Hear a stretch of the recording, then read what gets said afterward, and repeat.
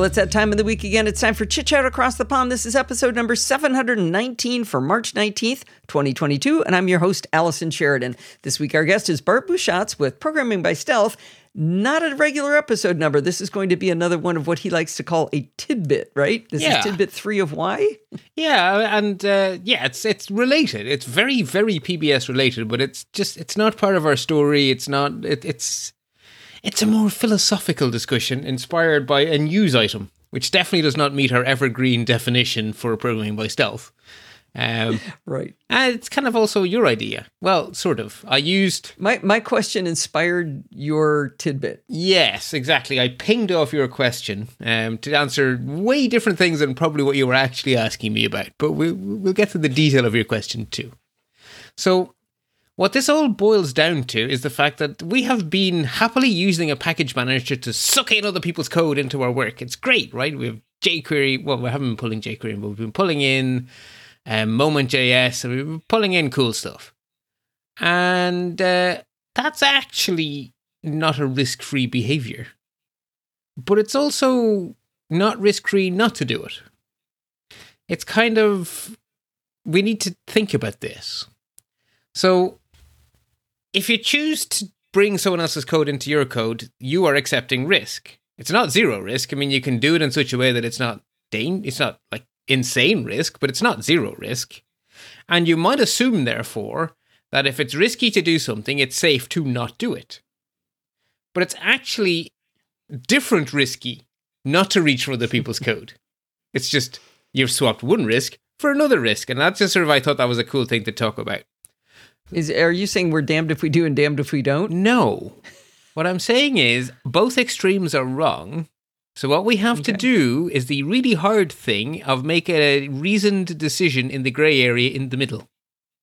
And as opposed to me being able to give you a set of rules that says this is the input and this is the output, the best I can do is give you some advice and guidance and to make a promise to you. You will get it wrong. I have gotten it wrong. I have been bitten. We will all be bitten.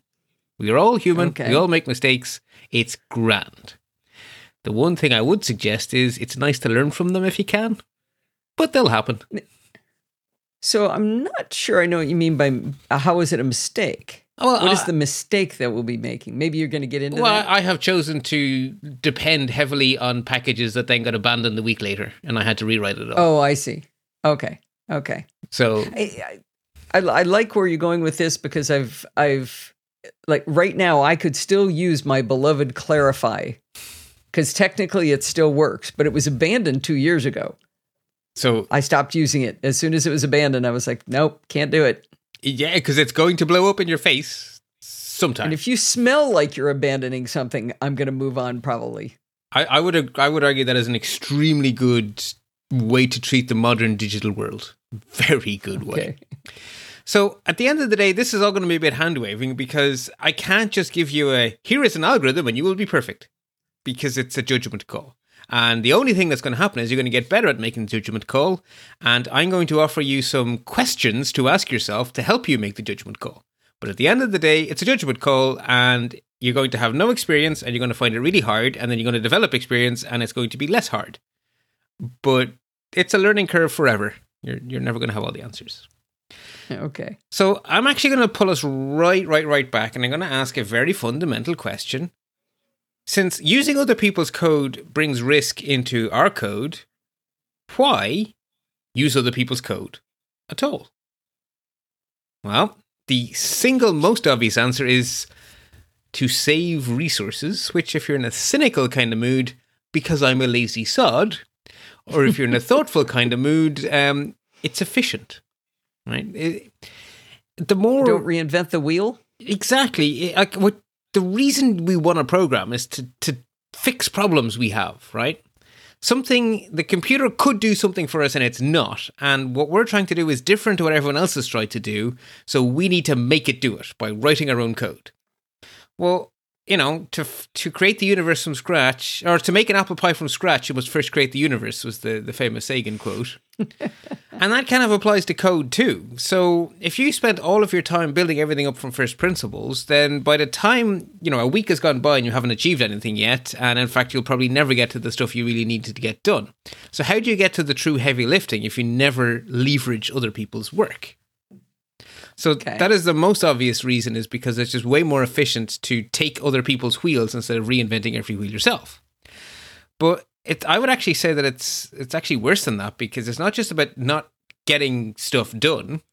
It's if you do succeed, right? You have done all of this extra work. You have reinvented the wheel. You're now very proud of yourself. Ta-da, a wheel. Well, if you're not an expert on whatever it is, the wheel you reinvented, you probably did it wrong. Because I don't know if you're familiar with one of my favorite insights. It's called the Dunning-Kruger effect. I haven't heard of that. So the more you don't know, the more confident you are that you do know it. Because you don't know enough to know what you don't know. So it is much easier to be brazenly confident about something you only half understand. Because what happens then is you start to actually understand the complexity and you realize you have a lot to learn. And so it's sort of like this, but your confidence goes right up, and then you learn enough to know that, oh dear, this is way more complicated. And you plummet down into the valley of despair, and then you climb back out into the peak of wisdom. But the Dunning-Kruger effect is responsible for a lot of very bad things. And it's really easy to fall into it because you don't know what you don't know. And so you'll just make mistakes. You get it wrong. So, and while it's annoying to get things wrong in a bug sense, a lot of your code touches other things. So if you get it wrong, you probably just made a security vulnerability and gotten yourself onto the security bits segment. Oh, right. Where somebody who worked on this one thing to get this one thing right may have spent all of the time appropriate to make sure it's secure. Yeah. They may or may not have. Yeah. Now, it's really obvious that you should not write your own encryption algorithm, or you should not write your own hashing code, right? Someone else has already implemented AES 256. Don't go read the AES 256 spec and write it yourself. Someone has already implemented SHA-1. Don't rewrite the SHA-1 hash. That's obvious. But there's lots of risk elsewhere too.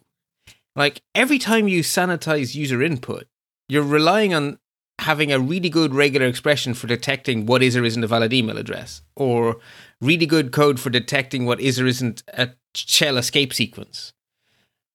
If you're using a library that has been written by 100 people that is 10 years old and has had all the rough edges beaten off, I promise you there are edge cases in there you haven't thought of. Yeah. So user sanitation, really dangerous. But if your code touches the network or touches the file system, well, that's another security vulnerability waiting to happen, right? If you're accepting network connections and you're not properly dealing with them, then that leaves you open to all sorts of potential abuses. So even if you're not doing the really obviously risky stuff, there's actually, like, if your app interacts with the world, well, you best be careful that your interaction points are actually doing everything they're supposed to be doing. And the best way to do that is to rely on someone else's code that implements a well-known standard properly. Can I ask kind of a little bit of a sideways question here? In the case of security, it would be obvious to me that I would have somebody else, or I would rely on a well-known library for user sanitation, for example. But you've talked a lot about the open source library you created called join.js that allows you to do the joining of terms. We've played around with that quite a bit.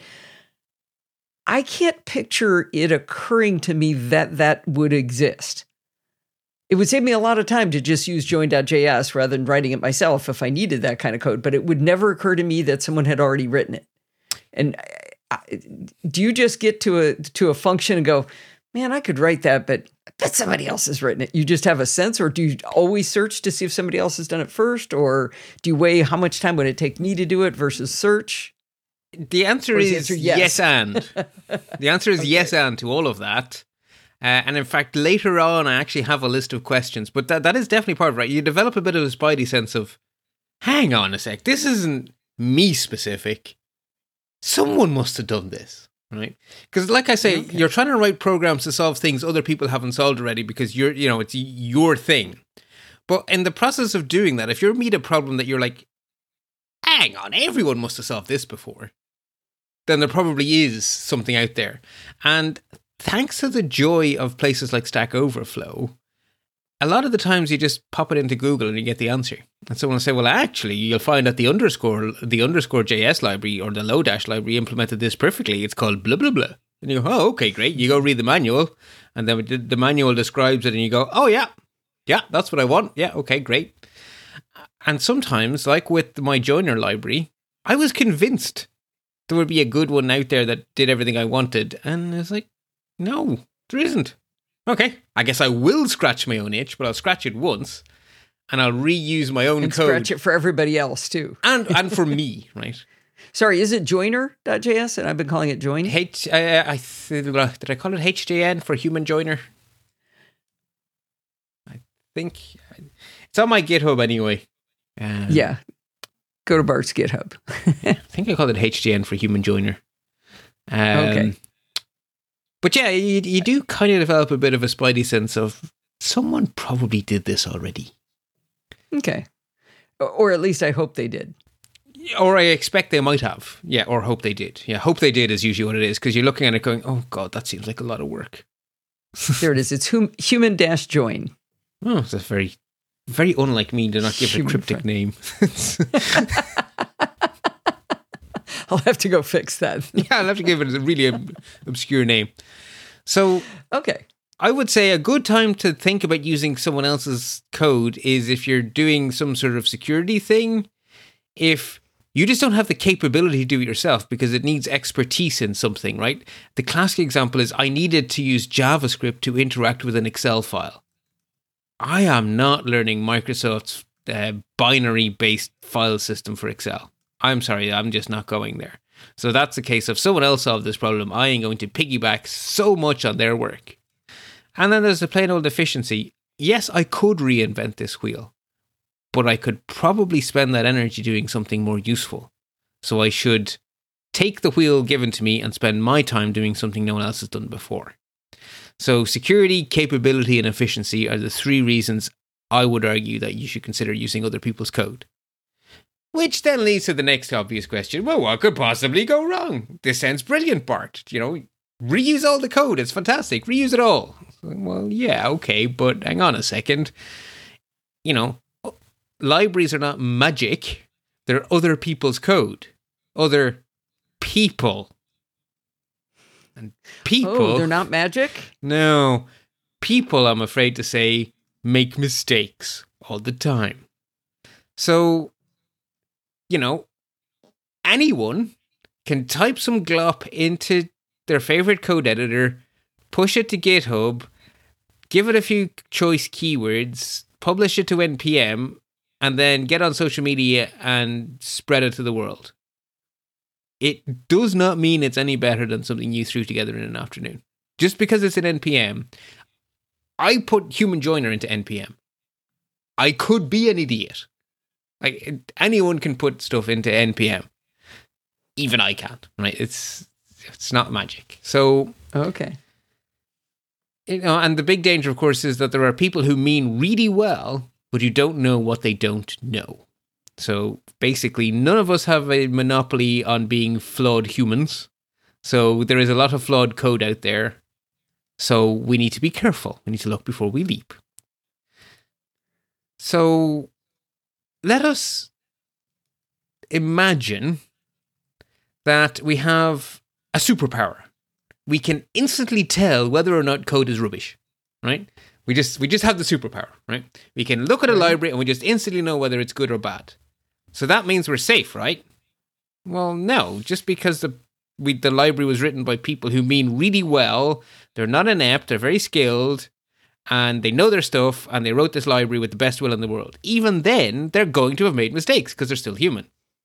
So every library, even one written by the absolute expert in the topic, will have bugs in it. And so to dig in there, though, That's not any different than software written by humans who work for Microsoft. Correct. Absolutely. All software, right? I guess the point I'm driving at is even if you assume that the people writing the software know absolutely everything about the RC4 algorithm, they can still make mistakes. So it's not just incompetent people publishing stuff. The most competent people in the world will still make mistakes. Right. And then there's a second problem, which is that the world does not stand still. So you can have code that works fantastic today, and it could become catastrophically insecure by morning.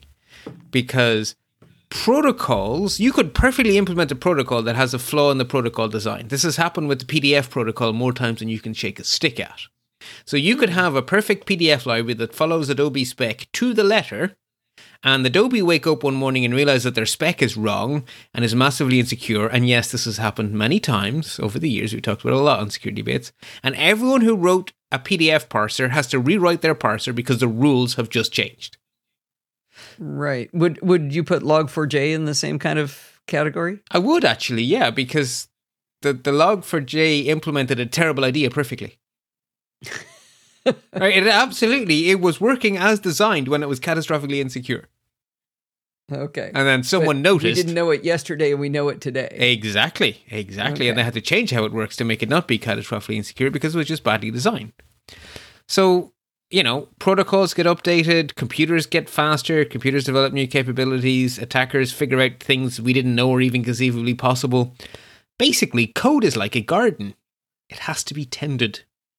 So you don't want a library that's correct today. You want a library that someone is gardening actively.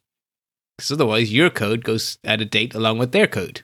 Because you've just imported it into yours. So companies and people come and go. Their priorities change. So code will get abandoned. It is going to happen. And if you have code with one passionate maintainer, well, that's the most likely to go wrong. But it really could happen to any library. And sometimes what happens is it gets abandoned, half the planet depends on it, and all of a sudden people are like, oh wow, no one's looking after this and it's really important to us all, and then a few people get cranky enough, the project gets revived, and off you go again. And these things come and go. So, we have to bear in mind that our libraries may need to change over time. So using other people's code is an ongoing thing we have to keep in mind. It's not just something we do once. We have to sort of maintain it now. So that's a bit of work. And so far, I have been assuming good intentions. People who don't know what they don't know, releasing stuff that really they shouldn't release, but they don't know. People trying their absolute best to write the most perfect code possible, being human. People moving on, abandoning stuff because it's just they can't contribute to this anymore. All of that is utterly benign, but it happens. But it's worse than that. Some people are just nasty. This is a world in which malice is a thing. So people are out there to exploit others to make a quick buck, and it just sucks, but it's true.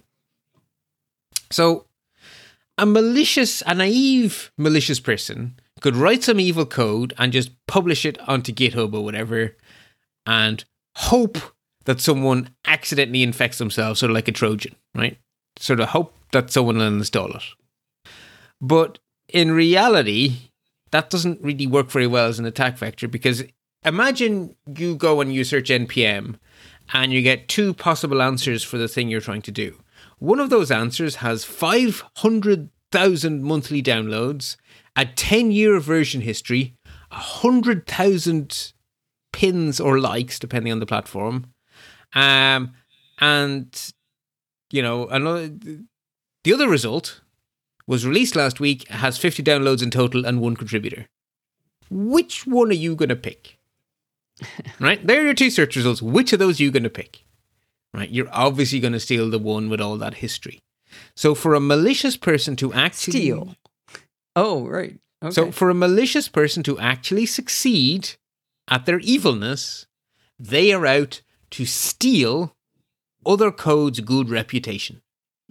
They want to hijack the reputation someone else has earned in order to get bad stuff. And there are a bunch of different tactics, but the ones that I noticed the most are confusion, hijacking, buyout, and sabotage. So confusion, basically, name your package similar to a real one, right? There is jQuery. Name your package jQuery.js or JS Query or jQuery spelled slightly wrong. You have all of these approaches, or jQuery.com, or just name it like jQuery, but not exactly jQuery, and hope that people don't notice. Or if it's, maybe someone stupidly called their library XK past WD, try XWK past D or something, right? Just tweak the letters about a bit. Typo squatting is a form of confusion. So that is definitely a technique that is used a lot. Just make your thing look like a famous thing and hope people get the wrong one. The other one is just to hijack a famous thing, right? Something has earned a really good reputation. You hack one of the developer's machines, you get their private SSH key. Ta-da! I now have the keys to the Git kingdom. If you're clever, you'll push a very, very subtle commit that puts a subtle vulnerability in. If you're stupid, you'll just hack the whole thing to be Jesus and everyone will notice in 5 minutes and that'll be the end of that. But if you can succeed in stealing someone's credentials and being subtle enough in your maliciousness, you could get away with it for quite some time. Another common approach is to throw money at the problem. So you're a bad guy and you want to get your malware out there. Let's go with bad person, because women can be bad too. I approve. Yes, I approve. One way you can achieve this is simply to look for a developer who's gotten disgruntled and cranky and say, tell you what, I'll buy your project. There are cranky people out there because we all get burned out. This is actually a real issue in Firefox plugins of all places. There's been a few high-profile ones that have been taken over. Now, in this case, not for malware, for adware. But basically, you had a developer who'd spent ages writing a plugin people loved, and then it was just bought by someone who filled it with ads. Well, you could pull the same trick with an NPM repository. So, you can just throw money at the problem and just buy someone's reputation. It won't last long, but if you do it often enough, I guess it can be enough to get your malware out there. And then the other thing is sometimes people just sabotage things. Like, this is actually what happened in the example that you gave. It's sometimes when people get cranky, they just go, well, screw the universe. Just huff. Stomp on the sandcastle, throw a rattle out of the pram. Some people just throw a spanner in the works because it makes them feel better. Just, well, I'm angry, so I'm going to make everyone else's life miserable too. It just, people do that. I don't understand it, but people do it. So, there's all this stuff out there. So at the end of the day, the reason not to use other people's code are inevitable mistakes, overconfidence, abandonment, and malice. Great. So you're darned if you do, and you're darned if you don't. Well, poop. So, of course, neither extreme is actually where you want to be. You need to be somewhere in between, right? You can't never use other people's code, and you can't always use everyone else's code without thinking about it. And blindly trust it. And never check on it. Exactly. So somewhere between those two extremes is sanity. Sanity is probably the best way. It's a sane way to go. So we got to develop skills and judgment. And we will get there by practice, and we will get it wrong. And we should not feel bad about it as long as we learn from our mistakes. So if you use a library and then it ends up all over Bleeping Computer, or, the register or something, well, okay, how did we end up using the wrong library? What can we learn? And just move on, right? Unless you're writing the code for a defibrillator, you're not going to kill anyone. So just live and learn and, some experience. Great. But, I'm going to try help you to make fewer mistakes, or maybe get the mistakes out of the way quicker. I don't know. So I would say there are actually two distinct questions you need to ask yourself, and then for each one you need to dig a little deeper. So the first question is actually really basic. Do I use a library, or do I write my own? That's actually a question you should ask first, right? Do I reuse, or do I reinvent? And then if you choose to reuse, well then you're going to look for choices, and then you're going to have to evaluate those choices. So when you're looking at a potential solution, how do you actually tell if it's a good choice or a terrible choice? So the first question is actually, I would argue, quite simple. Ask yourself, first off, how well do I know the topic? So if the problem to be solved is, I just want to join strings in a nice way, Well, I know about that. I'm a fan of the Oxford comma, so I'm probably a bit more pedantic than the average human being. This is an area in my comfort zone. I do not have a knowledge problem. When the problem to be solved is I need to write some JavaScript to populate an Excel spreadsheet, I don't know what I'm doing. I haven't a bloody clue. Right, so not my area of expertise. So how well do I know the topic? Very well or not at all. Pretty big deciding factor. How big of a job would this be to write my own? 5 minutes? An afternoon? A year? Right? How big of a job would this be to reinvent this wheel? And the other really important question is, how bad would it be if I messed it up? Right? Okay. So if I'm writing some code which will automatically color code the output based on some sort of severity score, happy things go green, angry things go red. If I mess it up and stuff goes purple, mildly disappointing. If I'm writing the script to process user logins, I should probably leverage other people's expertise in how to securely hash passwords so that I don't end up in have I been pwned.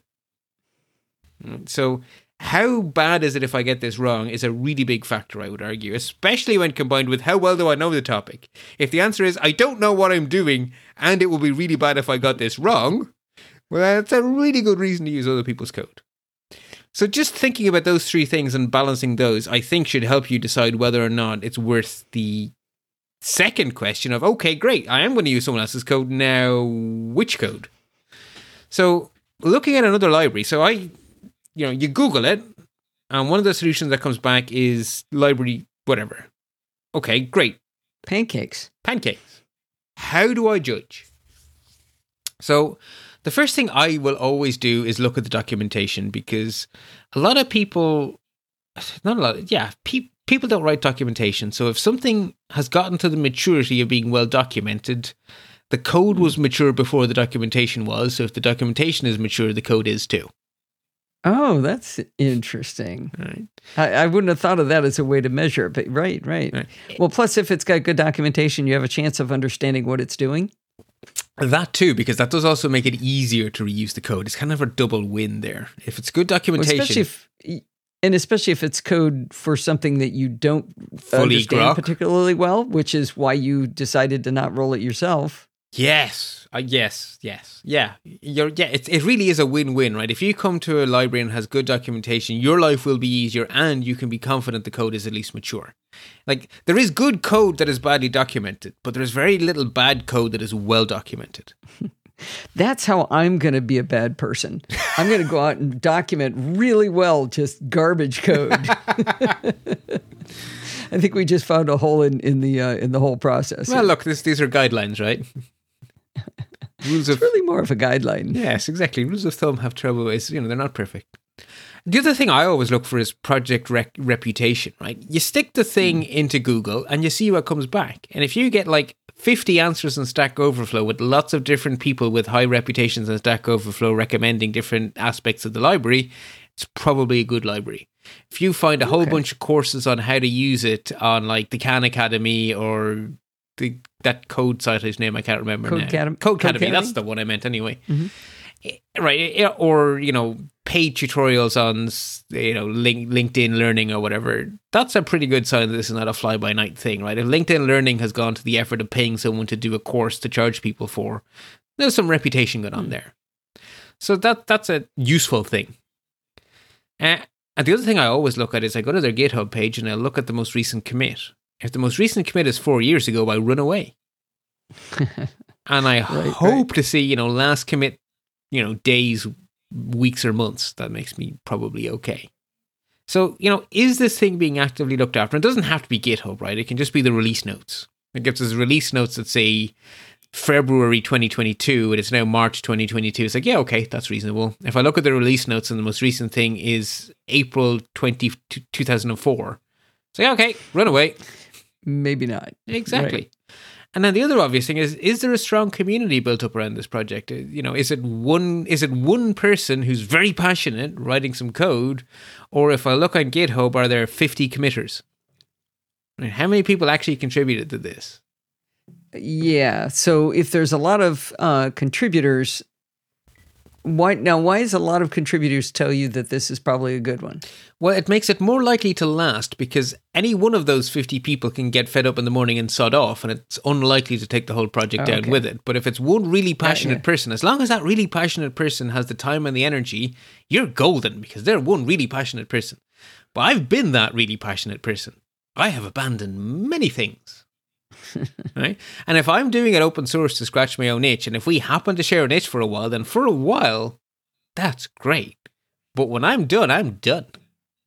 Yeah. And now you're left here going, I've actually started to write that onto my own code. So I recently open sourced some stuff I was doing for work. I had a problem to be solved. It was really important I solve it. There wasn't a good solution. I solved it, and I actually wrote front and center on the notes on the open source project. This code was written to solve a specific problem for Maynooth University. It is not being actively maintained. We will not be adding features to help other people. If you have the skills to adapt this to your own needs, work away. That's why we gave it a liberal license. Oh, cool. Well, that's good. That's open and honest, and people can take it, and if they find it useful, keep it going. Exactly. And that is the joy of open source, right? Because the other thing is, of course, if a project is just one passionate person and they side off, it can always be forked. Or they can hand it over and not even have to fork it.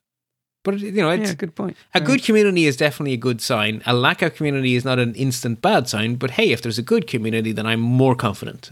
It's certainly one of the things I would look at. So they're the 4 things I tend to look at. And then I have some sort of more general advice. So the first thing is make your dependencies explicit, because then you can get help with them. So if you use other people's code and you do that by copying and pasting entire files or chunks of files, maybe a function here, a class there, you just copy and paste it into your code, then no package manager can have your back, right? No tooling can have your back. But if you explicitly say, my code depends on this code, then an automated tool can audit that in some way because it is written down in a computer understandable way. And so this all sounds a bit hand wavy. So the best example from the Program Myself series is the Node package manager. When you use other people's code, you write it into your package.json.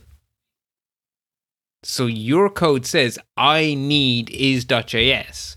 I need, what else have we been using? Moment.js, right? So let me back you up a little bit, though. So we've started talking about writing modules, and we've been using NPM in that context. But when we first learned to use Moment.js, for example, we just put a script tag in our JavaScript that said, go get it from this CDN. Correct, and that is exactly the kind of thing you would do as an amateur, and that you would stop doing when you grow up. So I need to go back into Timeshifter Clock and turn things into modules in order to be protected? No.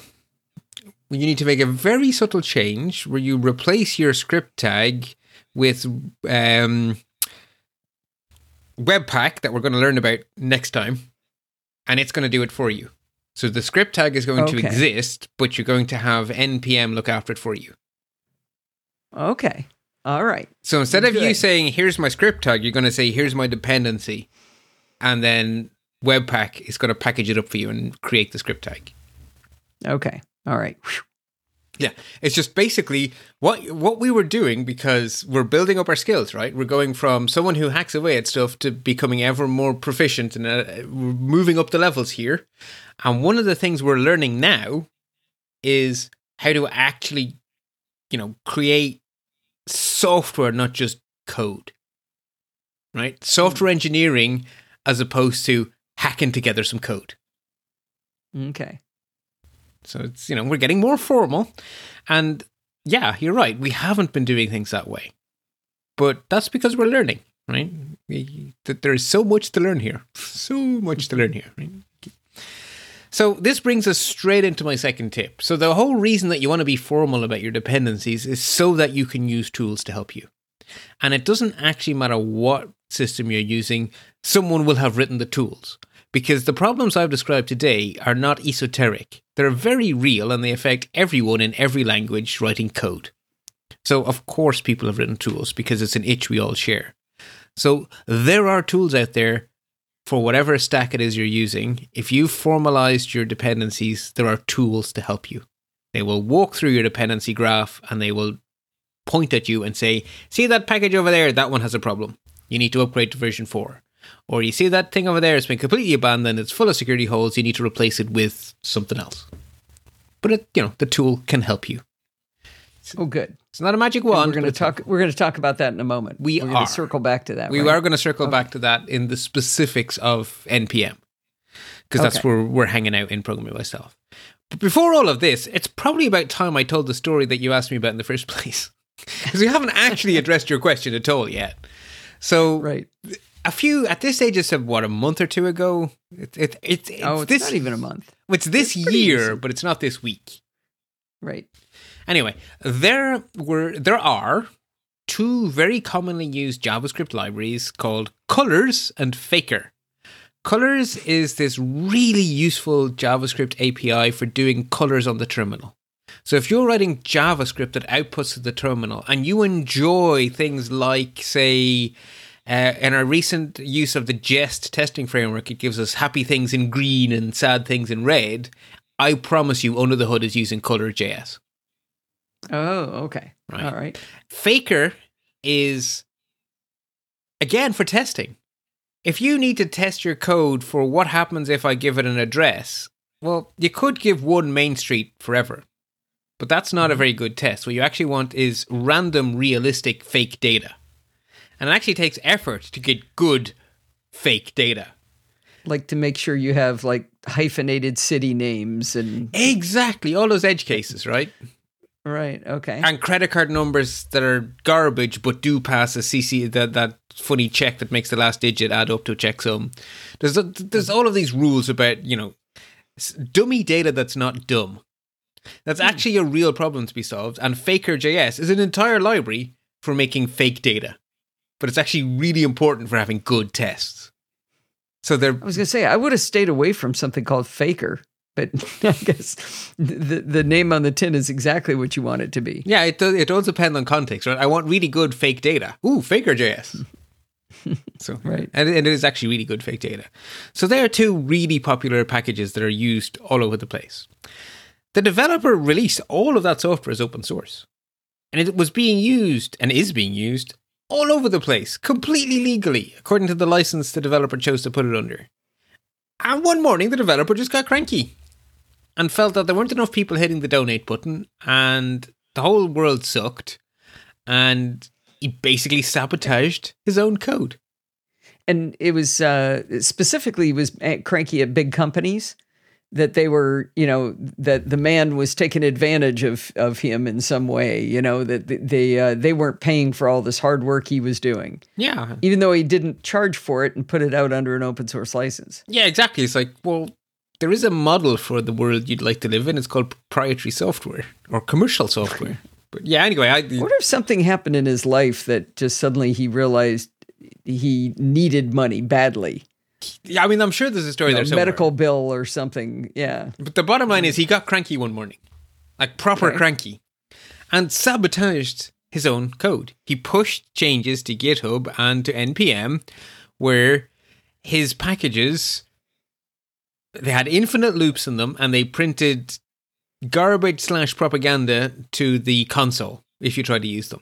So he sabotaged his own code. He wasn't malicious about it. He didn't steal people's passwords. He didn't steal people's money. Hypothetically, he could have been a lot more damaging than just basically throwing a rattle at the pram, right?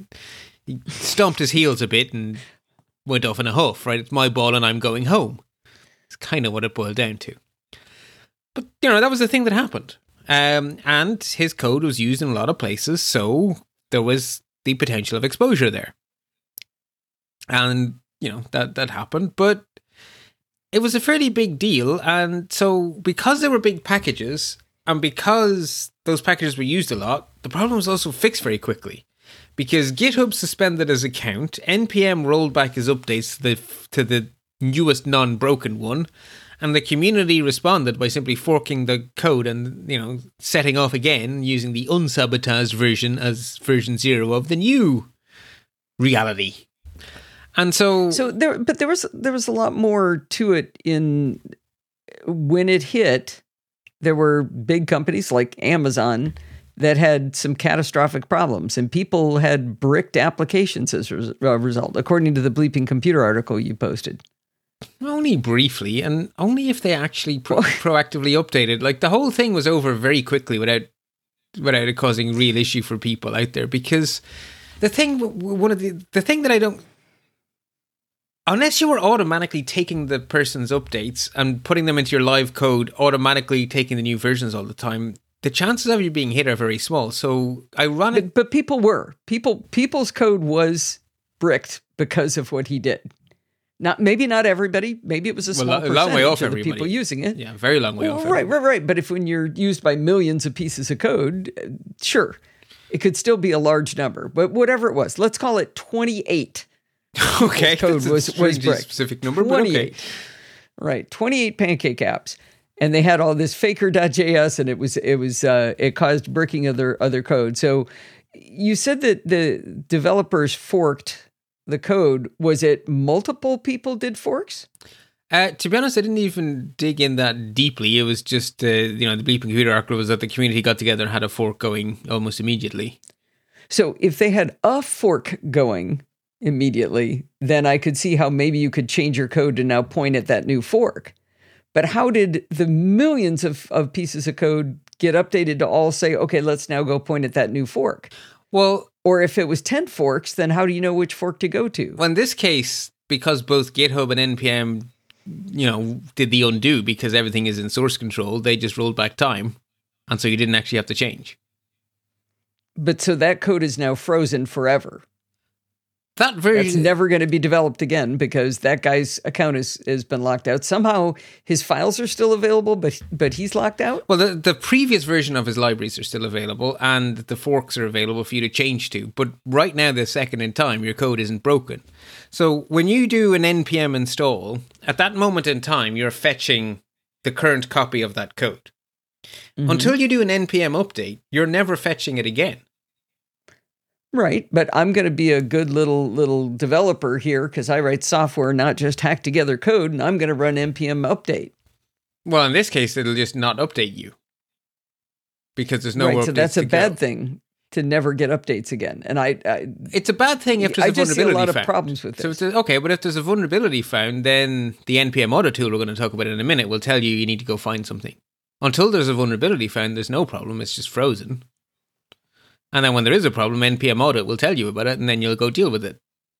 At which point in time, you'll go, oh, I see this project is dead. What are the alternatives? And I am almost certain that Stack Overflow will point you straight at them. So I just did a search for Faker and got 34,988 repo results in GitHub. How would you know which was the real one now? I'd probably start on Google. So let me do that right now.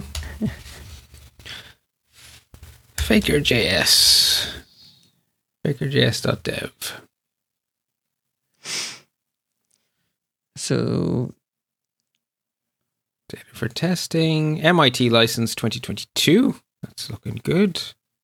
But there's lots of them. Well, there's only one called Faker.js.dev, which has given me a very active project. But how do you know that .dev one is it? Well, it's the first hit on Google. So the first hit on Google. My first hit on Google is Faker-JS/Faker. So the actual underlying Perl module is Faker. Yeah, that's the same one. So we both arrived in the same place through different channels. I have no idea how you know that's the right one. Because it says installation, right npm install at faker-js/faker. I don't know how you know that's the real one. How do you know that's the right one? There's 37,000 faker.js's. Well, I started in Google for a start, so the one with all the Google juice is going to get hit me up. That then takes me to a page which takes me to a very active GitHub. So at the very least, I have here a updated 4 days ago. Yeah, so I have here a clause. I have here a repository that passes the smell test. It has 4,500 stars. So this might not be the only fork of that guy's code. Absolutely, but this is a grand one. This is probably a good one. Yeah. Okay. Yeah, and I don't really care if I have the best, as long as I have one that works and that isn't abandoned. I'm happy. Okay. I'm just trying to figure out how the whole internet turned and pivoted to more than one different version of the same code overnight. Well, They probably didn't, right? They're probably mostly using the old one. they're probably mostly using the old one, And which maybe doesn't don't have even any know. vulnerabilities in it. So at the moment, that's perfectly fine until there is a vulnerability, at which point in time the community will have to respond. But until there is a vulnerability, it's not an issue. One of the things I worried about with this was that since big companies did get hit with this, that there would be some feeling that, see, I told you open source was bad. We shouldn't be using it. Well, kind of the opposite happens, because you just look at it and go, oh, look, the community has rooted around the damage because it's open. Yeah, but that's not what was in the news, right? True, but the bigger the company, the less likely the fact that the news is going to... If you're a large company already using open source, you're probably not depending on the whims of the news to decide whether or not to continue using open source. You've probably arrived there through an informed decision-making process where you've carefully weighed the pros and cons. You haven't worked in big companies, have you, Bart? That's adorable. It's at least aspirationally true. One can hope. I fought the please let us use open source code battle for years and was, well, that's terrible. It can't be any good if it's free. That's got to be insecure. That's what our IT security people said. I would like to think that all these years later, that if you were to be a fly on the wall in that meeting room, you'd hear different things now, but I may be being wildly optimistic. Okay. Well, that's interesting that corrected so quickly. That's good. Yeah. So my takeaway really from all of that is, the community does actually root around damage pretty well. So it could have been a calamity and a catastrophe, but it kind of wasn't. So that's kind of a good thing. Good. So we should use other people's code intelligently. We should use as much as we need, but no more. And we should choose the code we use carefully. It's my summary of everything I've just been saying. There's 2 sentences there. Okay.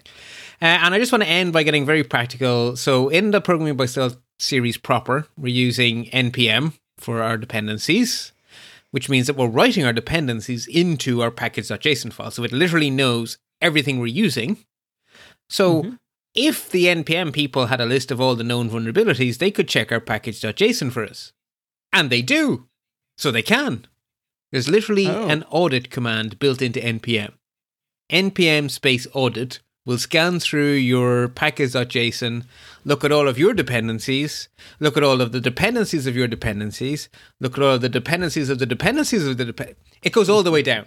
It is dependencies all the way down. All the way down till it runs out of dependencies, and it checks them all, and it will report back to you and basically tell you what the state of play is. And the audit is looking for security updates or any kind of update? Known vulnerabilities. Known vulnerabilities. So if stuff can be out of date, but not about them? Dangerous. So sometimes it can fix them automatically for you, right? So imagine that you use a library that uses a library that has a problem. And the library that has a problem has been fixed, but the library you use hasn't fixed its link.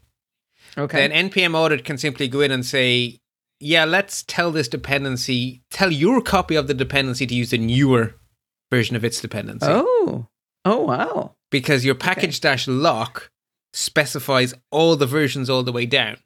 So you can change your package-lock without the master project changes their package.json.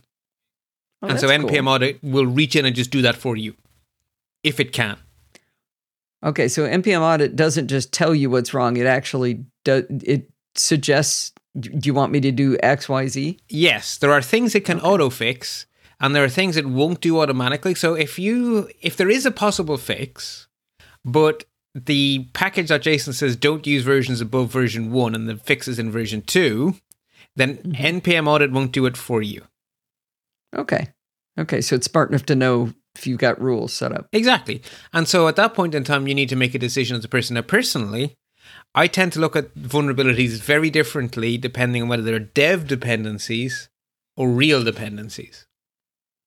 And the other thing is I will actually look. So I have a couple of dev dependencies that are particularly on older code that's still using QUnit. And it has some vulnerabilities in the dev dependencies. And I'm choosing to live with that because it's just in the dev dependencies and the vulnerabilities themselves are not... I've read the vulnerabilities. They're not catastrophic. They're not the kind of thing that I would lose sleep over. So I'm happy to live with it. I've forgotten what a dev dependency is. So a dev dependency is a dependency in the tools you need to turn your code into the finished product, but it's not in the finished product. Ah, right. Okay. So basically, your hammer is a bit wonky, but the thing you made is fine. Okay. So as long as you know that if you hit the hammer the wrong way, it could spring off and bop you on the head, forewarned is forearmed. Right. I'm stretching my analogy a bit here, but you get the idea, right? I'll take it. So you have NPM audit is right there for you. And then the other thing that's built in, so GitHub actually has a robot, a software bot called Dependabot that you can turn on and it will look through your dependencies and it will actually write the changes to your package.json and give them to you as pull requests. It will actually just update the code for you and say, merge this into your into your main branch, and you're good. And it will send you a little email. I just want to say Dependabot a lot. I know, I love Dependabot. It's great. So those tools just exist for us within the tool chain that we've chosen to use. And so really, that's why it's very important that you do your dependencies explicitly instead of implicitly, because then these tools can have your back. How often do you run NPM audit and Dependabot? Well, the great thing, so NPM audit will run automatically every time you do updates to packages, but that would mean that it would only happen when you changed packages. Dependabot just runs. Okay. So you don't run Dependabot. And they're checking for the same kind of things? They are actually, to be honest, yeah. So Dependabot is basically using NPM audit for you on a schedule, whereas NPM audit will run whenever you give it a chance. So if you say NPM update, NPM will use that as an excuse to audit. If you do an NPM install, it will use that as an excuse to audit. Like, you just run NPM, it will go and audit stuff. It's just like waiting for an excuse. But it can't run itself, right? So if you don't touch it, it won't happen. Whereas Dependabot runs is a scheduled task in GitHub. So if you do nothing, Dependabot is laboriously checking. Nope, still good. Nope, still good. Every day. Check. That's why it's a robot. So the two together are a great mix because NPM audit alone requires you to remember to do something. Nah, not going to happen. Whereas Dependabot will just do it for you. Right? So that's why that sounded flawed. Yeah. So at the end of the day, you're going to have to reuse code. So just do it carefully. Ask yourselves questions. Do it in a considered way. Don't just fly at it. And everything apart from the Dependabot and the NPM audit is actually generic advice. So when we move into PHP land, we're going to be moving away from NPM and into something called Packagist, which is the NPM equivalent for PHP. And yeah, the names of things will change, but the concepts won't. We're still going to be looking through a library, checking if it has an active community, all the same stuff. We're just going to be doing it in a different web interface. It's more orange, whereas NPM is more red, but really kind of the same. And if we were doing it in Java, we'd be looking in Maven. It's the same applies. Perl would be in CPAN. So, it's a very philosophical, which is why it's not part of the main series. But I'm hoping it was at least a helpful little way of looking at the world. Yeah, I enjoyed this. This was definitely pretty interesting. I didn't know that any of these tools existed for sure, and I hadn't thought about how to think about this. Hadn't thought about how to think about it. There you go. That's very meta, but I approve entirely because that is literally the point. It's thinking about thinking. All right, very cool. This was fun, Bart. I enjoyed it. Excellent. Well, actually, I'm not sure which ending is most appropriate here because you definitely should do the whole happy computing thing. But you know something? I think stay patched. Keep your dependencies patched so you stay secure is probably the right end note here, isn't it? We'll take it. Okay. Anyway, happy computing too. If you learn as much from Bart each week as I do, I'd like you to go over to lets-talk.ie and press one of the buttons over there to help support him. He does 98% of the work here. I'm just the stooge that listens to him and asks the dumb questions. If you go over to lets-talk.ie, you can support him on Patreon, you can donate via PayPal, or you can use one of his referral links. I really hope you'll go over and help him out. In the meantime, you can contact me at Podfeet or check out all of the shows we do over there over at podfeet.com. Thanks for listening and stay subscribed.